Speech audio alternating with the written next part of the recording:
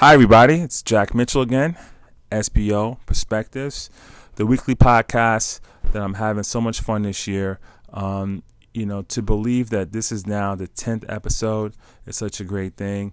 When I talked about this years back and just having my comrades around the state be a part of this, I'm really enjoying it and having fun. And really, I talk to folks, this is my catharsis, right, for me, but even more so to lend out to everybody and, all of our community, SBOs and even not SBOs, to really get something out of it. So, again, excited, new episode, new month. So, as I alluded to last week, I have a great guest. All my guests are great, I should say. But in this respect, this guy really connected with at a conference years back. And, when I asked him to do it, he's so excited, so eager, I could tell you. It's going to be a really good one tonight. This podcast episode is going to have everything and more. But as I go through now and introduce him, I want to say another smart SBO here, has his doctorate. He's in the Gates. I might say it wrong here. Let me stop myself. He's in the Gates Chai district. And he started right before the pandemic, so it's his second year there. Has very extensive experience. SBO has also an SFO designation. I think he's probably like one of the first ones in the state to get that. I don't know how long ago, maybe 5-6 years ago. So, having said all of that, I want to introduce Dr. Mitch Ball. How you doing, Mitch? Good. How are you, Jack? I'm doing great. Yeah. I mean, it's been an incredible year plus now for me because I started in Gates Chai. You got the name right. I started back in January. January of 2021, and I had a new baby at the time, and so it's been a bit of a hustle for the last year or so. But it's really great to hear your voice because, as you mentioned, we met some years ago at ASBO conferences, and you've been great to hear your voice, and would love to see you again soon. I know, but we stay connected though. From time to time we text and I check in on you, see how you're doing, what's going on, and it's always good to hear your voice as well.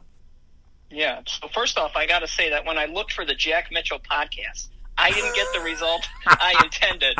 Apparently, there is already a Jack Mitchell out there doing a podcast. What? My gosh. I didn't know that. Yeah. I looked on the Apple store, and there was another Jack Mitchell. And so, anyway, I like the name you chose, SBO Perspectives. I think it perfectly surmises what you're trying to do here, which is to get an idea of how other business officials are thinking and working in today's environment. Mm-hmm. Mm-hmm. Oh, having said that, by the way, I've been wanting to mention this like the last 2 or 3 episodes. I started an email account, SBO Perspectives at Gmail. So anybody out there have questions, want to lend to the show, podcast, in any episode, I'm open to. Obviously, I have so many different folks lined up, so many different topics, but always open to hearing different things. And, Mitch, what's funny?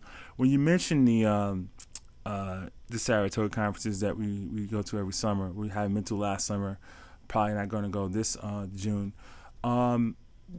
When I remember one time, and I alluded to it last time, my last episode, I said, upcoming got a guy that one time we went out, and do you remember, that morning you did a hike or something, and I couldn't believe it, you're hanging out all night with us, but you had done some major hike or some run or something that morning, and it was unbelievable. I mean, and I know you're big on that stuff. You're like an Iron Man, times 2. Do you remember that at that time? Oh, sure. I think I got up and I went up we were either in Placid or Saratoga, either one. And I went to the Dix Range that time, which is 5 Peaks in High Peaks Wilderness. And I ran 16 miles trying to set the fastest known time. I did in 4 hours, and it was 6,000 feet elevation gain or something. Yes, but, yeah, that's what it was.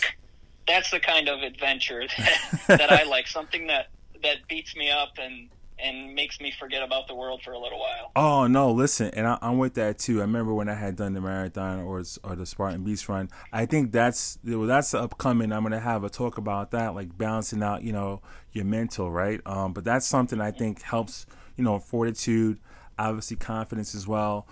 That's good, and I just had to bring that up. I know I'm sort of like working in a certain time frame in the podcast, but I have questions for you. And as you get rolling, this episode, I just want to talk about what it's about, and then we'll get into it, and you can get rolling. But before you do that, Jack, I just want to add one more thing. Years ago, there used to be an ASBO podcast that I used to listen to on my drives to Naples. I drive an hour each way to Naples Central School District, wow. My prior employer, and now you're doing this. It's awesome. I remember when you were running for the board of directors for ASBO, you did a video. I hadn't seen that before. Yeah. You are always out there doing creative things, trying to be at the front, and I really appreciate you for that. So I just want to mention that before we get rolling with questions. Thank you, Mr. And plus, Mitch, we got something in common. Mitchell, my last name, your first name. We got that kind of connection as is, right? So what more can you ask for there? Great. So this podcast, looking at operational efficiency, and I know you've really had conversations. You've sort of mastered this, and you've come into districts and shaped it up. So I have, like I said, some questions here. Always conversational on the podcast. Want to get kicking off with this. What is your definition of operational efficiency? So, operational efficiency, that's, when you asked me to talk for this episode, I got to thinking, like, what would be a good topic to talk about? We spend a lot of times talking in terms of educational funding, regulations, requirements. We talk about leadership, which is also a passion of mine, but it's played often, it's often talked about. I decided I wanted to focus on organizational and workplace efficiency and organization, as that is something not typically discussed in education and government in general. Yeah. So I could talk for hours about this, but I'll try and keep it short, and I'll also try and eliminate as much jargon as possible as we have this discussion. So before I begin talking about what is operational efficiency to me, I want to share a little of my background, kind of my street credit on this topic is that my history before education was in manufacturing.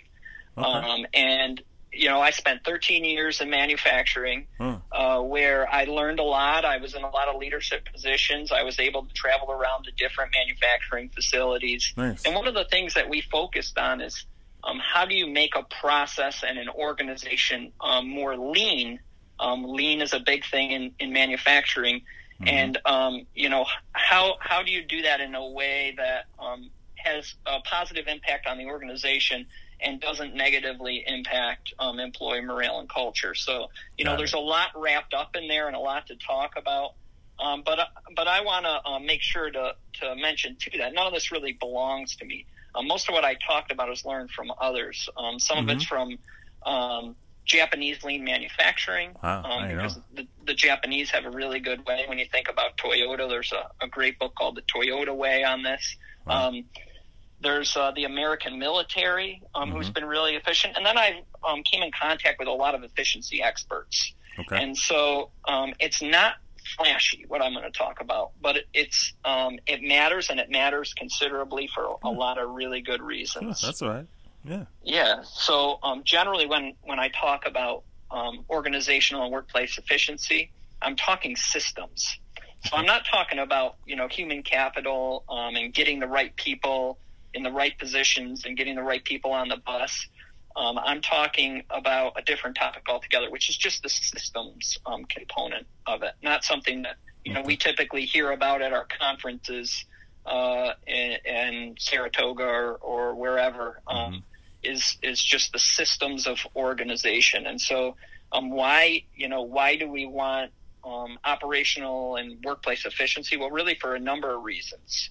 Specifically when thinking about education, when you create efficiency, you reduce the amount of money tied up in things, like, for instance, in inventory. So one of the things I've done in Gates Chili, and I did it in Naples, and I did it in manufacturing, was having, for instance, a central storage. When I came into Gates Chili, for instance, just alone in our district office, every single department in their special ed, instruction, the superintendent's office, the business office, human resources, everybody had their own office supplies. This is a small example. There's much bigger examples, whether it's files and record retention or maintenance shops and equipment. But really, when you have multiple people storing Post-it notes, let's say, something small, and every single department has Post-it notes, and I go to the business office storage room, and I grab the last thing of Post-it notes, and I order more. Little did I know, someone else got it. District office, there's like 8,000, Post-it notes. So that's money that's tied up that could be better redirected to education. Correct. Frankly. Yeah, it's inefficiency.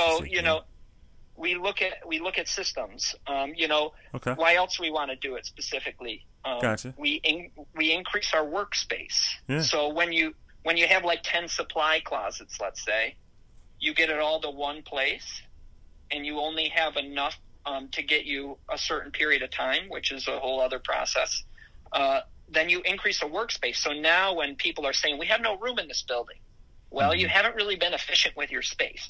So it's not really about not having space. It's about not being efficient. It's a combination of factors, So you don't need to think outside the box. Got it. You need to do better with your box. You're right. I think you hit on the head. A lot of people do not think this way, and I think this is really informative that folks can see that it's more than just, like you said, the bodies.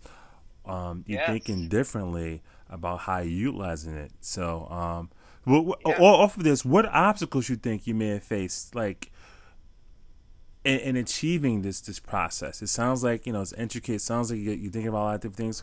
But what kind of obstacles you might face when you're dealing with this? So before I talk about obstacles, let me just talk about just a few more wastes. Okay. And it's really important when thinking about workplace efficiency that you think in terms of waste, because it's what the Japanese call mudas. And there's 7 deadly wastes to operational efficiency.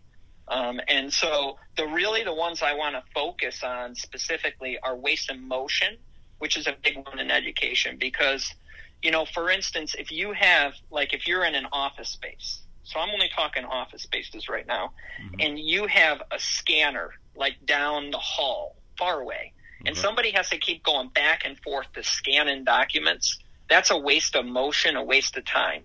And they're less efficient. And when they're less efficient, they spend less time doing important work and more time doing value-wasted work. So, what you need is to get them a desktop scanner. That can save a lot of time, because now they don't have to go down to that printer to scan a document. Another waste would be that inventory piece. Kind of to move on a little bit is how do you go about tackling waste? Well, you got to make it visible, so you got to talk about it. You got to be conscientious of waste. You got to be accountable to it, and you got to measure it. And then you got to work towards eliminating and reducing it. So those are just some steps before you can get to the point where you're ready to face challenges. Right, you can tackle. So your next question is, what obstacles have I faced? Well, really the obstacles are, this is the human component. I think fear of change.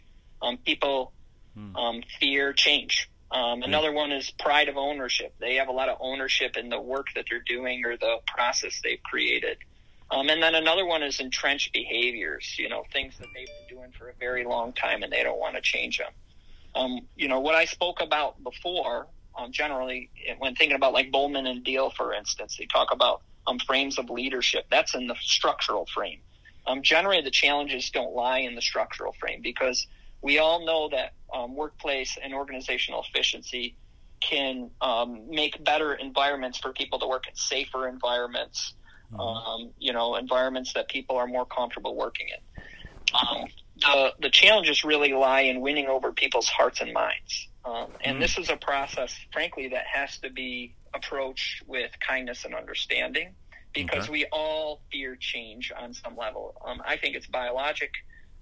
Nobody likes to change. So when people learn that operational efficiency will make their days more enjoyable, less stressful, and create more opportunities for kids, it's really a win-win.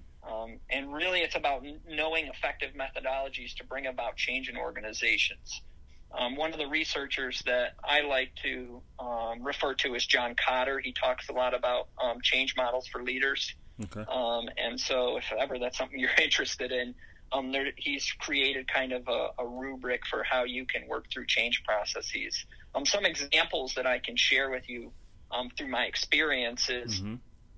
I had an associate superintendent for instruction come to me and say, "Why are we doing this? Why are you pushing these changes?" And I said, "Well, why don't you come meet with me, and I'll tell you a little bit more about why I'm pushing for this and why I'm trying to make things more efficient."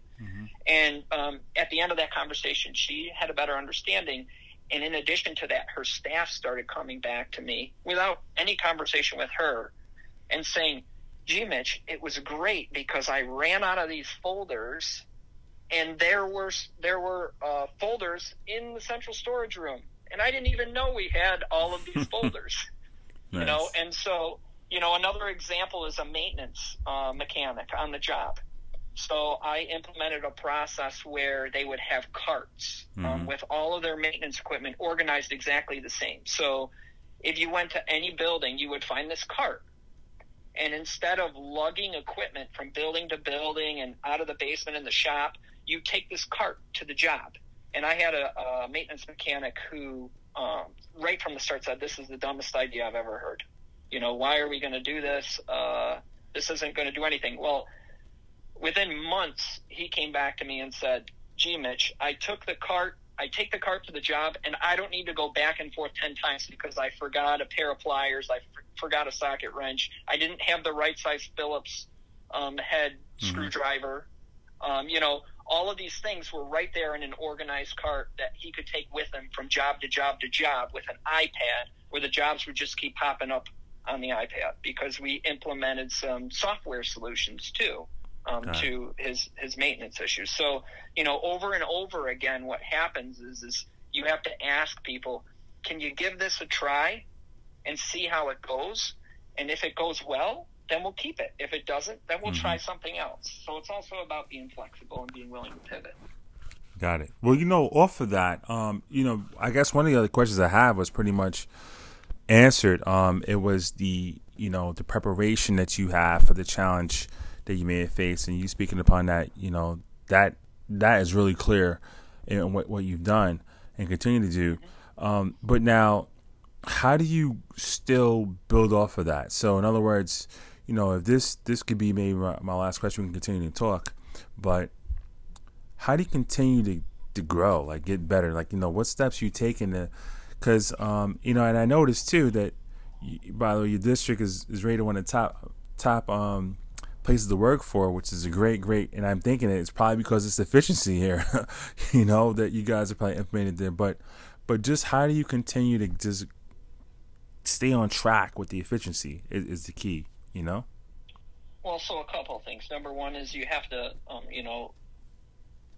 really build a leadership team that's strong in the district. I think that's an important component because,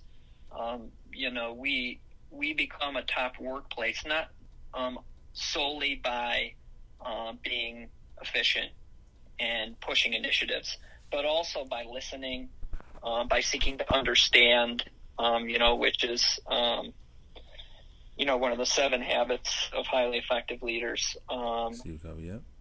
Yeah, but it's also about over time creating a culture of continuous improvement because what you need to do is you need to change minds. When you create a culture of continuous improvement, everyone is then looking for efficiencies and inefficiencies. This is what the Japanese call hansai, which means to become a learning organization through relentless reflection. That's really one way of getting better. That's a step we take to develop a culture of continuous improvement, to know that we're always looking to get better. Mm-hmm. And then another thing is what they call, another Japanese thing, Kaizen events. And these are like continuous improvement events where you push in and you look at a specific process. So you say like, gee, I want to look at this purchasing process. Gee, I want to look at our process for implementing work orders. You know, like where are the inefficiencies in this process? How can we sit down and look end to end and ask ourselves, is there a way we can make this process more efficient? Are there steps we can eliminate? Are there things that we shouldn't be doing or should be doing in this process? And is there any technology that can help us do it better? So that once again, we can focus our energy where it's important.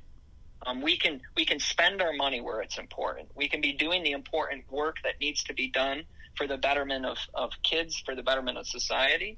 And then another thing that I like to do is internal audits. So this is a process whereby you're constantly, so from a maintenance perspective, we would go around and we would look at an area, you know, and the way I did this is I like to carve out quadrants of the district. You know, like today we're going to look at quadrant 1 of this particular elementary building, and we're going to do a walk around. And as we walk around, we're going to look for things that maybe are out of place from where they're supposed to be. We're going to look for ways to be more efficient. We're going to look for how things are standardized or not standardized, so that if somebody gets moved from one building to another and they go to a cleaning closet, they will automatically know that, you know, first of all, we have standard supplies, and on the top left, you're going to have this supply and then on the top right, you're going to have this supply, and on the wall, you're going to have a hook, and you're going to find a broom, a dustpan, etc. Okay. Like those are the processes you need to put in place so that if somebody's sick or if somebody needs to change building, it's all standardized and it's easy for people. It's weird because some people, you know, at first don't like it because it's too antiseptic. What's the word? I don't know. It's too, you know, it's too clean. But really what ends up happening is people have less anxiety because on the job they're not looking for things. They're not getting frustrated. They know whose responsibility is what, and they can come to work and feel like every day they've accomplished something great. That's good, and that's critical right now in a pandemic where you got a lot of worries outside the you know, the office that you don't want to kind of bring in. So that's good. Yeah, and as a leader, I think we need to be present and we need to be a model. So that means that, like, when you're doing different things, whether it's a Kaizen event and an audit, whether you're asking people to create some efficiency that they're not used to, that you're part of the process. That, you know, you model it. Your office isn't a complete disaster. I mean, you know, you gotta be willing to do what you can to be the model. To make sure that you got to be the model. You got to make sure that, again, as much money and organizational effort goes towards our mission of preparing kids to be college and career ready and productive members of society. So, you know, that's really for me what workplace and organizational efficiency is in the K-12 in the K-12 sector. And, you know, I like to do trainings on this. It's something I'm super passionate about. And so, you know, if ever you or anyone else has more questions, they can feel free to reach out to me on this topic. Yeah, this is really, really good stuff, Mitch. I tell you, I didn't even expect this tonight to get all this. And there's a lot. So I'm hoping that even by sending out my email, folks do want to reference some of this information, I can get them in contact with you, or they can look you up as well, but I can pass along the information. But this is really great. I mean, and I would say I normally do add on something on the end where you can, you know, get to the viewers, but we are getting up high on the time here. So, but I just want to kind of reflect real quick and say, you know, this podcast can really enlighten a lot of folks in the time where you need it the most on efficiency. And doing so in the ways you described, I think are really, really useful and helpful to all SBOs out there. So I really appreciate you, Mitch, coming on, you know, the podcast tonight and really giving enlightening to this episode. Yeah. It's not something we typically talk about. It's not something, as I mentioned, that people in education or government usually talk about. But I think that there's a real opportunity, at least in the districts I've been in, there's a real opportunity to change hearts and minds, and again, be as efficient as possible so that we're doing as good of a job as we can for kids. So thanks for all you're doing. Okay. It's great to hear your voice. Same here. Well, listen, having said that, thanks again, Mitch. And I wanted to say, signing off here, Jack Mitchell. It's been another great evening podcast here for the week, SPO Perspectives, and I'll see you all next week. Thanks.